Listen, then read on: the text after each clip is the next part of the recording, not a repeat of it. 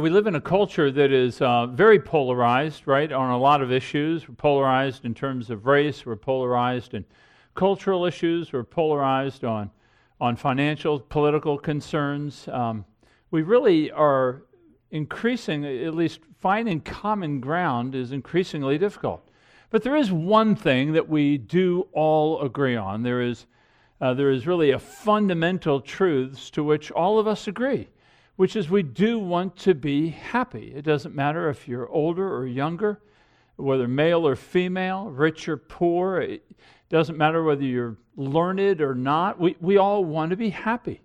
I mean, we want to have a sense of satisfaction about our lives. We want to be pleased.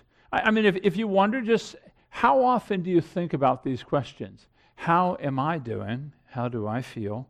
How is my family going? How's my job going? It's just a lot about me. I want to be happy. In fact, Alexander Pope was an English poet in the 18th century, and he writes this piece of poetry. He says, "Oh, happiness, our being's end and aim.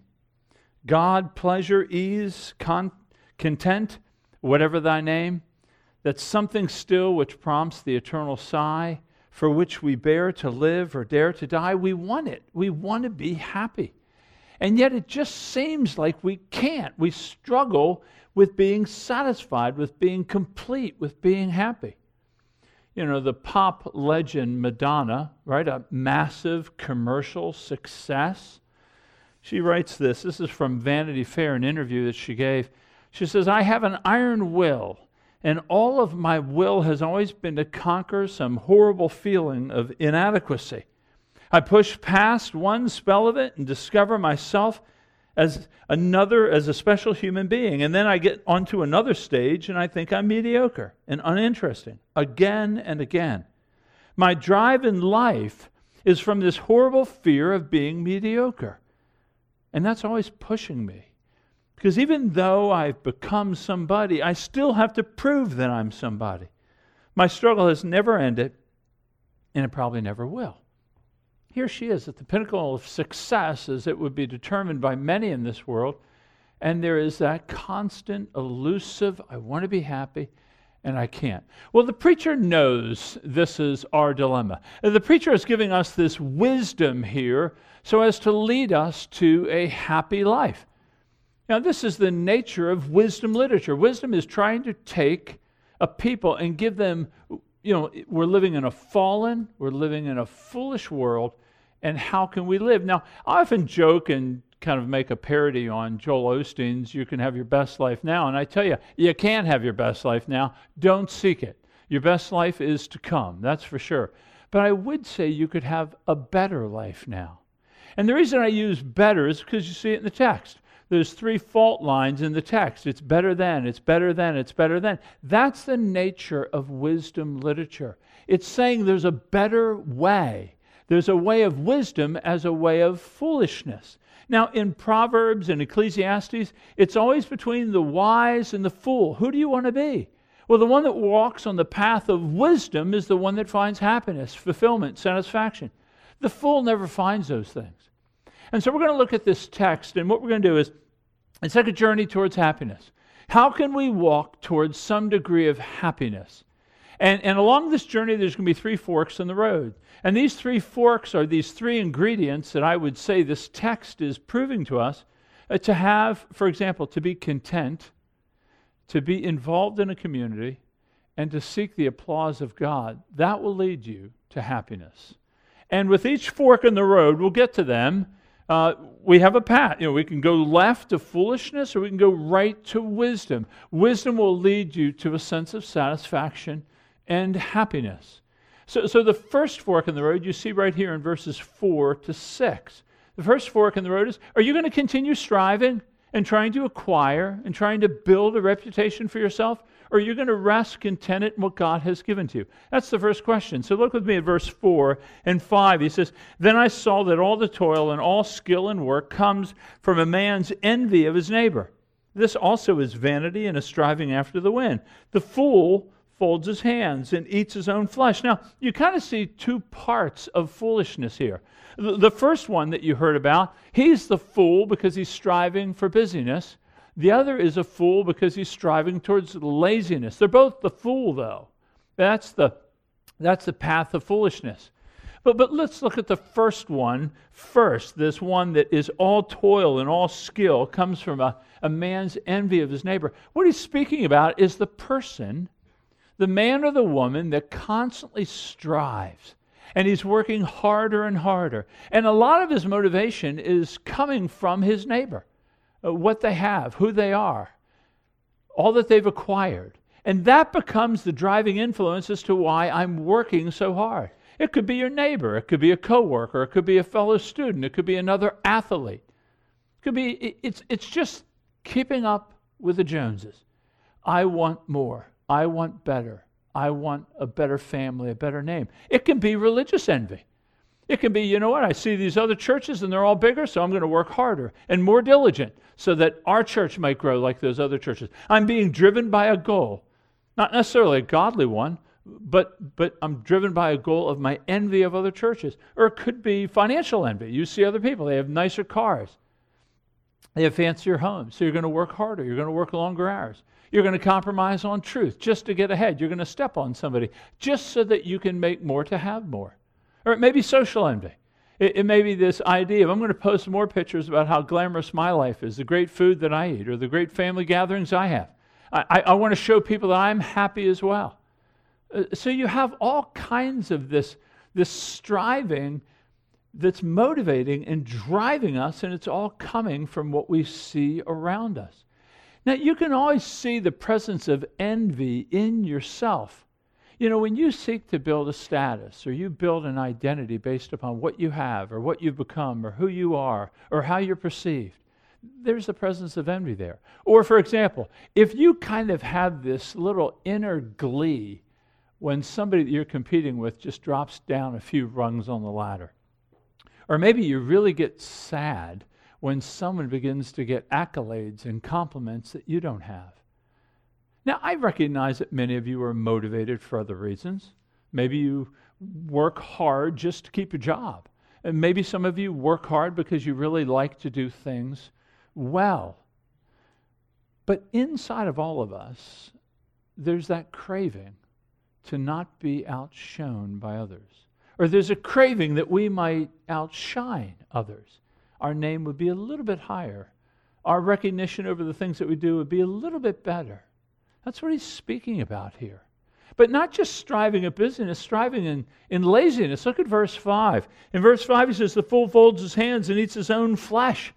Well, what's this talking about? Well, he's saying that the fool, you don't have to just be driven in terms of acquiring things. Maybe you're driven to just take your life easy.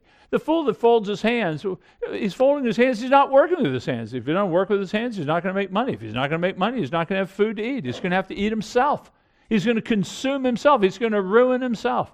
This is the nature of the fool. The fool doesn't listen to instruction. The fool repeats the same mistakes over and over. The fool wants everybody to adjust rather than him. Do you struggle with this kind of jealousy, competition of others? Is it over their body? Is it over their lifestyle?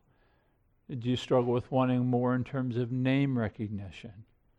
Do you struggle with things or possessions newer? To the degree that it drives you, it puts us on the road of foolishness. He does say there's a better way. There's a better way. And the better way is found in verse 6. Look at it. It says, better is a handful of quietness than 2 hands full of toil and a striving after the wind. So there's a better way. This handful of quietness or contentment. Remember, it's being held with the 2 hands full of striving after the wind. What he's saying is, don't be the fool who goes after life with 2 hands, grasping and trying to get everything that he can. So you can imagine, for example, a little kid comes up to a dish of candy on Halloween. What kid goes in there and just wants one piece of candy? Or maybe he puts 1 handful in. No, what a child would tend to do is put both hands, and I want my hands full, maybe even bring the forearms together to get as much as I can. This is the type of person that wants it all. Excess, now, more, greater. Newer is better, bigger is better, more is better. And he says, no. He says, the better way is contentment. It's a handful of quietness. What is a handful of quietness? A handful of quietness is a person who recognizes the modesty of accomplishments and achievements. The person that has a handful of quietness, they understand that even if I set a record, it'll be broken. If I do some great accomplishment, it'll be done over. If I fill the seat and do the job really well, there's going to be someone that comes along. They're okay with that. One author said it this way. He said, a handful of quietness is a rest, a calmness in soul. They know their place in the world. They're content with the boundary lines of their life, and they're able to enjoy the fruits of their labors with a cheerful heart. In other words, they are people, they are men and women who work, they steward their gifts for the glory of God and for the betterment of neighbor, and they're okay with what they have, who they are, and what they're acquiring. They've made peace with that. This idea of contentment you see in Scripture, right? So in Philippians chapter 4:13, you hear Paul say that I can do all things through Christ who gives me strength. Now, I call this the Superman verse. The Superman verse. Because you always hear athletes quoted or other people, they have some issue in front of them, and they always bust out, and maybe for good motive, I don't know, but they always bust out, I can do all things through Christ who strengthens me. Now, I call it the Superman verse because if I need to be faster than a speeding bullet, if I need to be more powerful than a locomotive, or if I need to leap taller than the tallest building, then I can do it all because Christ strengthens me. But do you realize what the verses are before this? He says, I have learned in whatever situation I am to be content. I know how to be brought low, and I know how to abound. In any and every circumstance, I have learned the secret of facing plenty and hunger, abundance and need. I can do all things through him who strengthens me. In other words, the strengthening presence of Christ is to help us to walk in contentment, whether we go through a valley of trouble or whether we have a mountaintop of success. Our contentment is in him. It's not, my identity isn't built on the things that I have acquired. So the question is, if the better way is a handful of quiet, how do we grab a handful of quiet? How do we do it? Well, let me say this. Number one, that you want to discern your ambitions. Why are you striving after things? Ambitions can be godly, they can be ungodly. But why are you striving? Why are you working the extra hours? Why are you putting in the extra work? What's pushing you? What's motivating you? Do you find that you're successful based upon what you do or some performance report that you get? Or how strong your family is? Or how big your bank account is? I mean, to what degree does your happy meter go up and down based upon, or your security or your hope based upon what people perceive of you or how well you're doing at work? Do you realize that each one here, whether you could be here as a Christian or not, you're made in the image of God.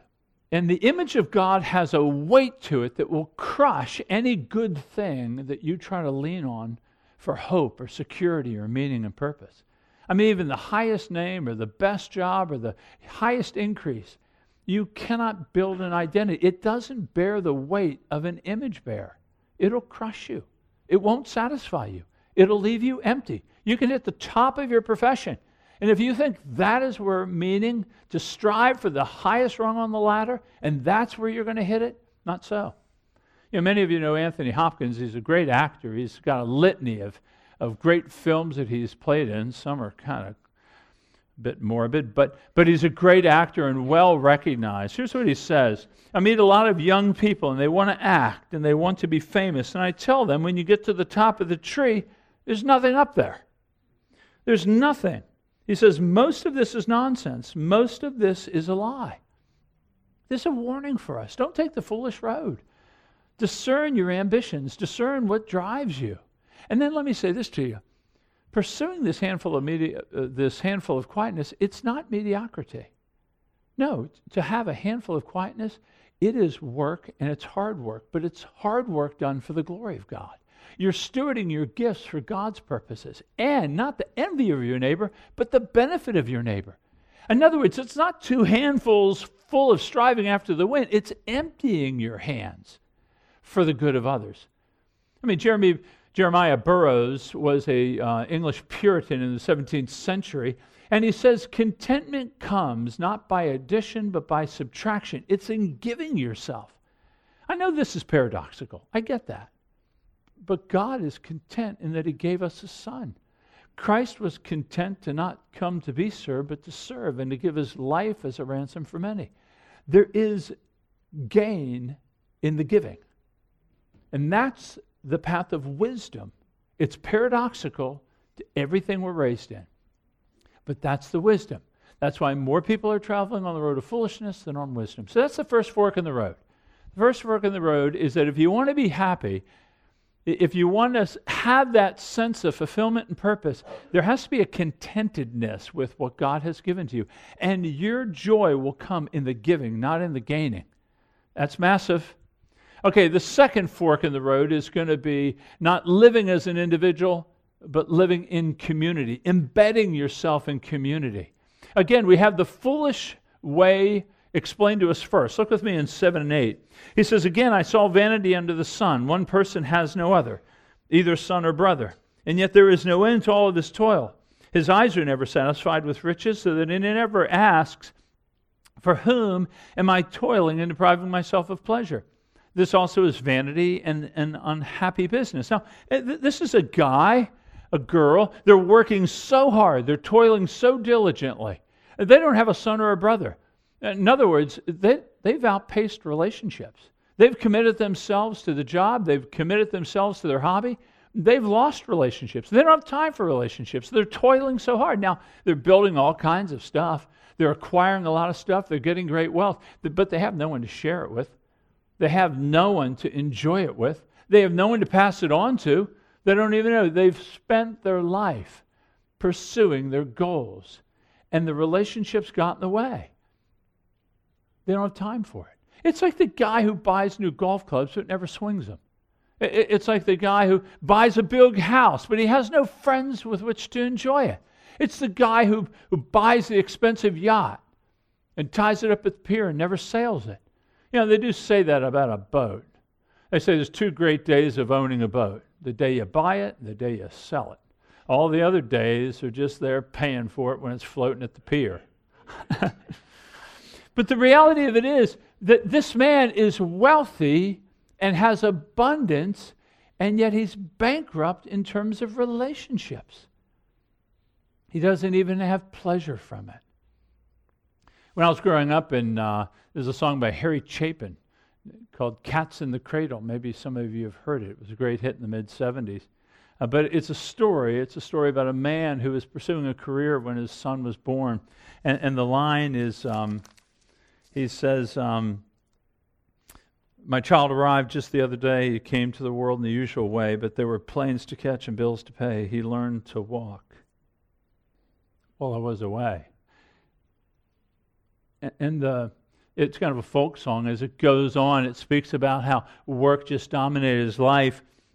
He said, my son turned 10 the other day. He said, thanks for the ball, Dad. Come on, let's play. And can you teach me to throw? And he said, not today. I got a lot to do. The boy said, that's okay. And then the song continues to go on. And, of course, the father now becomes an old man. And he is an older man looking back on his life, and he's wanting to connect with his son. So he says, I've long since retired. My son's moved away. I called him up just the other day. I said, I'd like to see you if you don't mind. He said, love to, Dad, but I can't find the time. You see, my new job's a house on the kids of the flu. Sure nice talking to you, Dad. Sure nice talking to you. He's wealthy. The fool here is wealthy. He has no relationships. He has no friends. He has no one to share life with. This is the epitome of the fool. He has everything and he's got nothing. He's got nothing in terms of value. But there's a better way. He gives us the better way, and you see that in verse 9. The better way is 2 are better than 1, because they have a good reward for their toil. For if they fall, one will lift up his fellow. But woe to him who is alone when he falls. and has not another to lift him. Again, if two lie together, they keep warm. But how can one keep warm alone? And though a man might prevail against one who is alone, two will withstand him. A threefold cord is not quickly broken. So what he's saying here is, I don't think he's speaking about marriage per se, although it may have application to it. I think he's speaking about companionship, friendship, being embedded in a community of faith. Instead of going through the path of, I'm going to do things my way, he's saying the path of wisdom that leads to happiness and satisfaction will be in harnessing myself with other people. And he talks about the rewards. Notice the first reward, this idea of assistance in life. Right? He says if one falls, there's no one to pick him up. But if two fall, if two travel and one falls, the other can pick him up. This might be spiritual, this might be material, it might be financial. But you're helping one another live. So I grew up on the river, and we'd go swimming all the time. Back in the day, we learned how to swim early in life. And they didn't have lifeguards all over the place. They did at the pools, but not really at the beaches and not along the river. And so we'd just go swimming in the river. And some of these rivers were a mile wide at points, and we'd be swimming or boating out there. And the only rule Mom had for me, it was never, you can't go because there's no lifeguard. She just says, take somebody with you. You always got to be swimming with a buddy. You always got to have one in case you get a cramp or in case something happens. You got somebody to help you. That's what he's saying here. Two are better than one because we can help each other in this life. We can provide assistance. We're all going to come to places needing it. The second reward you see here is that they can keep each other warm. Now, of course, when I was a kid growing up, that meant all kinds of things to me. Not really what it means in the text, but you think in intimacy, husband and wife. I don't think it means that. I think it may be two travelers in the Middle East at night, kind of sleeping back to back, just to let the body heat warm them up. This idea of two can provide warmth, they can provide comfort. That in this life we're going to have trouble, we're going to hit trials and adversity. And to have someone come along and comfort me, bring me the warmth of a good word, encouraging me about the goodness of God, or reminding me about truths in Scripture. I may be losing my perspective over the trials and uncertainties of my life, and someone can come along and remind me, this is what we know about God. This is what we have to do. This is how we have to turn to God. So they can comfort one another. Another benefit of community, you see on the last one, it says that a man might prevail against one who is alone, but two can withstand him. Don't we need this? I mean, don't we need the protection and safety afforded? Don't we need other people to help watch our back and to help guard us? The preacher is reminding us the foolish way is to try to go at it alone. The way of wisdom is to embed yourself with godly friendship and companionship in a community of faith. And when he talks about this threefold cord is not easily broken, I think that's true. Now, often you hear that in the context of marriage. It's a husband and the wife, and then it's either God, Spirit, or Jesus. You know what I think it means? I think it means three is better than two. And having four friends is probably better than three. It just means a multiplicity of friends. You think about Moses and Joshua. You think about David and Jonathan. You think about Paul and Timothy. I mean, even the Lone Ranger had a friend. Tonto. Tonto was his friend. You go Google it. It's there. He's his friend. He assists him. He helps him. He protects him. He doesn't get those cool little things that the Lone Ranger wore. But we all need this. We need this. Why? Because we're on a journey and we need one another. So back in the, Jonathan Edwards was a great preacher. He preached from Hebrews 11. He preached a sermon called The True Christian Life, A Journey to Heaven. That was his sermon, preached out of Romans 11. A true Christian life, a journey to heaven. That's what we're on. We're on that. You may not feel like you're journeying because your house is staying still, but your days are passing. You're journeying. I mean, it's either to heaven or he would say to hell. But we all are making a journey through this life.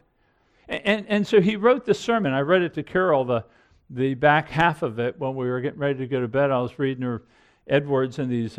It's incredible. You can Google it. It's a great sermon. And he's saying that on this journey to heaven, our primary goal in the journey is we're seeking God's happiness. We want to be happy in God. We want God to be ultimately happy. Now in Psalm 16, he says that, Psalmist David says, I have no good apart from you, God. It doesn't mean that the things we have aren't good. They are good, but they're good in God because God's given them to us. To try to make joy out of the things that God has given to us apart from God, you'll crush it. Remember, your image-bearing capacity, it's too heavy. It cannot handle it. You need God for happiness. So in this sermon, he's talking about our journey to heaven. We're moving forward to find our happiness in God. But his last point of application is he says you can't travel alone. You got to travel with people on this journey. We got to go together. In fact, here's what he says. He says there are many ways that Christians might greatly help and forward one another in their way to heaven. By religious conference, that is, speaking about the things of God. He says, people greatly need help in this way, which, as I have observed, is a difficult way. Let Christians be exhorted to go this journey, as it were in company, conversing together while their journey shall end, assisting one another. Company is very desirable in a journey. Let Christians go united and not fall out by the way, which would be the way to hinder one another. They ought to use all means to help each other up the hill. This is the way to be more successful in traveling and to have the more joyful meeting at the Father's house in glory. We need each other. I mean, Hebrews says that. Don't forsake the assembling together, but encourage one another, all the more as you see the day approaching. Colossians says, let the word of Christ dwell in you richly as you teach and admonish one another. We need one another. You're not going to make it alone. You can't make it alone. It's not designed that way. So two warnings for us here on the second fork in the road. Beware of the appeal of individualism. Beware of it. Listen, it promises freedom. You get to do what you want when you want. There's nothing being encumbered. You got plenty of money because you're not spending it on anybody or anything. You totally have free reign to do whatever you want. If someone bothers you, leave. If you don't like them, you're gone. You get to be with who you want when you want to be with it. There is an appeal to this, but let me remind you, it comes at a cost. You're going to age. You're going to get lonely. You're going to live a threatened life.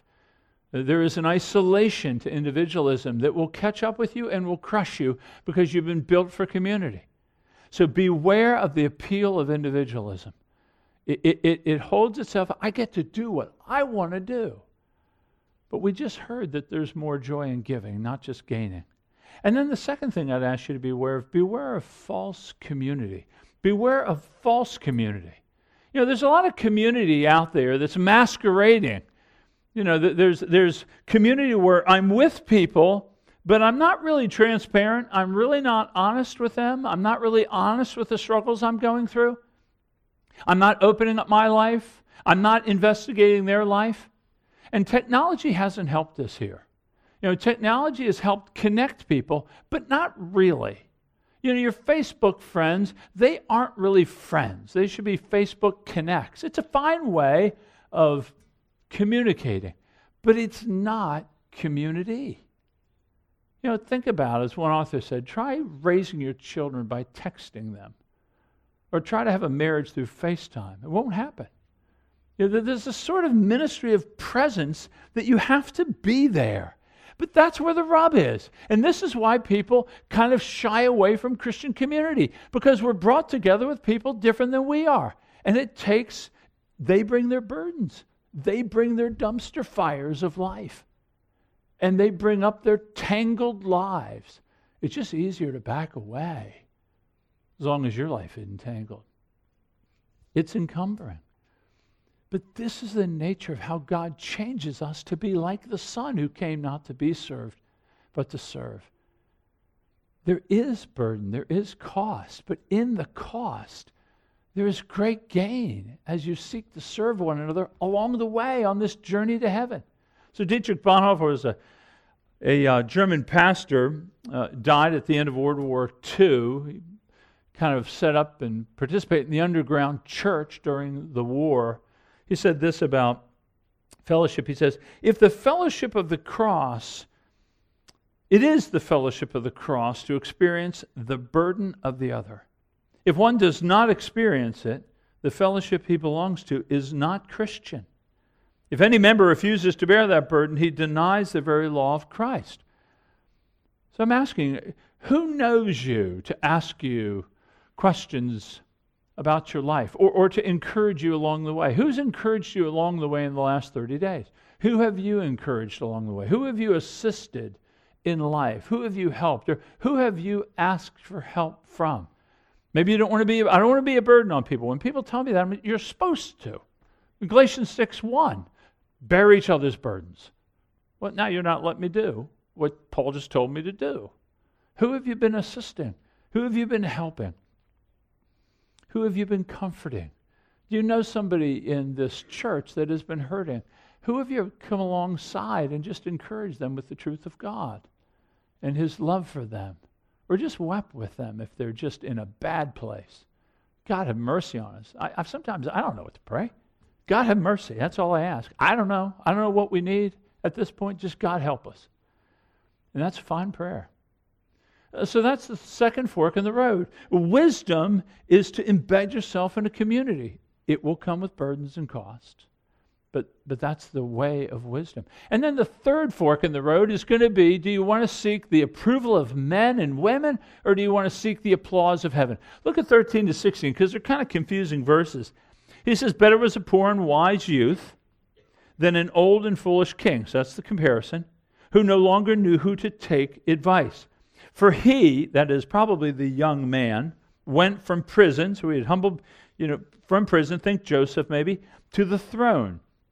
Though in his own kingdom he had been born poor, so now he's king, but he's looking back on his humble beginnings. I saw all the living who move about under the sun, along with that youth who was to stand in the king's place. So the preacher is looking back and he's saying, I'm looking at all the people, and I even see that youth who now has become king. There was no end of all the people, all of whom he led. So this young king is leading a massive kingdom. And yet those who come later will not rejoice in him. Surely this is vanity and a striving after the wind. He's trying to help understand that. Here's how the story goes. There's an older man who's king. And he has gotten old. He's probably gotten hard-hearted. He's not listening to advice. He's gotten probably a little crusty. He should have gotten out of the way of his successor before he did. So there's him. And then there's this young man. He's a young man, but he's a wise man. He's smart. He's intelligent. He's innovative. And he begins climbing the ranks, moving towards this replacing of the king. It's like a rags to riches story. He's known poverty, and now he's on the throne. He's known prison, and now he has the honor of people. I mean, it's literally the outhouse to the penthouse. It's a miraculous, spectacular rise in popularity. He has it all. He has this fleet of people who are willing to follow him. But notice what he says. Yet those who come later will not rejoice in him. They'll forget about him. All his popularity, all success is gone. It's gone like the wind. It's a grasping after the wind. He has no legacy. We have no legacy. There is no legacy you'll leave for generations and generations and generations. I mean, all he's got to do is look back in history. Think about Winston Churchill. He was known as the bulldog because he was so tenacious. You know, he had a kind of a checkered military and political career leading up to World War II. But in World War II, he was Prime Minister of England, if you're wondering who he is, Great Britain. He galvanized a nation. We still read his speeches. He was an incredible speaker. He galvanized this nation. And many people think that it was his kind of unifying force that rallied Britain to withstand the onslaught of Nazi Germany. And you know what? By the end of 1945, within a year of the end of the war, they had him out of office. They voted the Conservatives and him right out of office. Gone. Not a year. The guy was credited with galvanizing a nation, and he didn't get 12 months. That's the fickleness of men and women. That's the foolish way. Well, what's the better way? Well, you know, we're not told explicitly. The better way, I think, is more implicit. It's seeking the approval of God. And the reason I say it's implicit is because the word God isn't even in our passage. There's no mention of God. He is mentioned before. He's the judge of all people, the wicked and the righteous. And he's mentioned next week in chapter 5, he's mentioned as the one to fear. In fact, chapter 5 says, you know what? You better be careful how you listen to him because there's a responsibility. And you better be careful how you talk to him.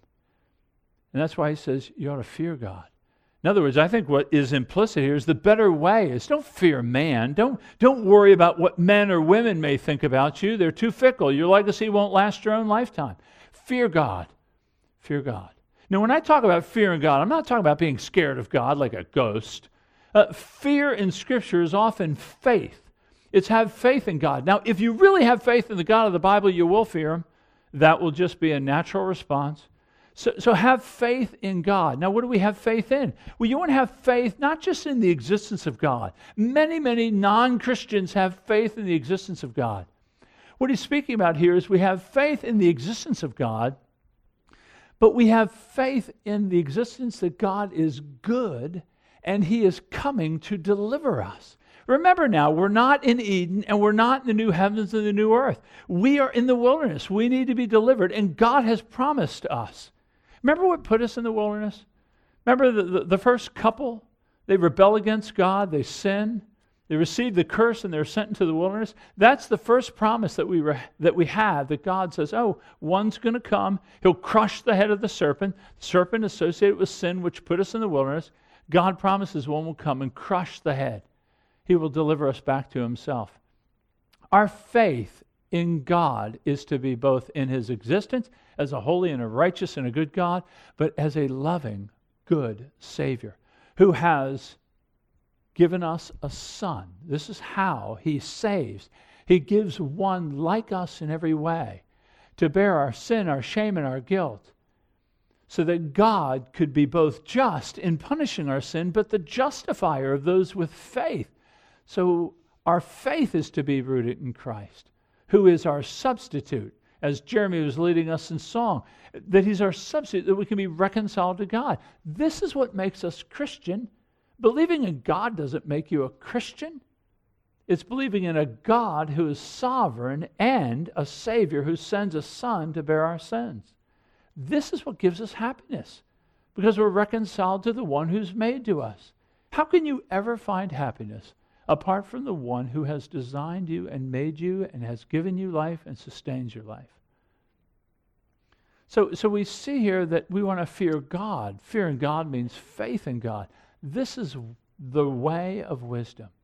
Now you see Jesus, of course, has walked this way, right? So you have Jesus Christ who's walked this way at every fork in the road, right? So when He came up to the fork in the road, is He going to strive for Himself and His name, or is he going to be content in the work that God's provided for Him to do? He was content. He had a handful of quietness. He knew the work that He was to do was going to be to lay down His life. He said in John 10, I am the good shepherd, I lay down my life. He was pleased to do with the Father. He was happy to do it. It says, for the joy set before Him, He endured the cross, despising the shame. Jesus was contented with the work that the Father had given Him, and He did it. And He did it to perfection, establishing a covenant that we could be reconciled. But then the next fork in the road, is Jesus going to choose hey, it's me and my way, or am I going to embed myself in a community? Well, we see Jesus chose the path of wisdom. Now, His work on the cross was individual, but it produced a community. He called men and women from every tribe, tongue, and nation to come to Him. He produced a community. And then He sent us out. He didn't send them out one by one. Why didn't He send them out one by one? Two's better than one. He sends them out two by two. He's walking in the wisdom that is given to us in Ecclesiastes. But how about the third fork in the road? Does He choose to walk in the fear of man, or does He walk seeking the applause of heaven? Well, He says that to do the will of the Father is my food. He wants to please God in every way. It says in John 17, He wants to bring glory to God. And you know what? God was pleased with Him. You know, both at the transfiguration and the baptism, God speaks from heaven, says, this is my beloved Son, in whom I'm well pleased. Would you not love to hear that? I'm well pleased. He has sought my applause, not the applause of men. So we see Christ in every way walks out this wisdom. He's walked it out for us and as a substitute for us, but also to example us. So you and I are striving for happiness. You know how much you think about your own needs, your own pleasures, your own, how you're feeling, how you're hurting, all that. We want to be happy. That is fundamental to the way God's wired us. But a happiness that will bear the weight of an image bearer can only be found in the wisdom given to us. The wisdom to find contentment in God, the wisdom to be embedded in a community, and the wisdom that comes from seeking His applause. So let's take a moment now and just ask for God to give you grace.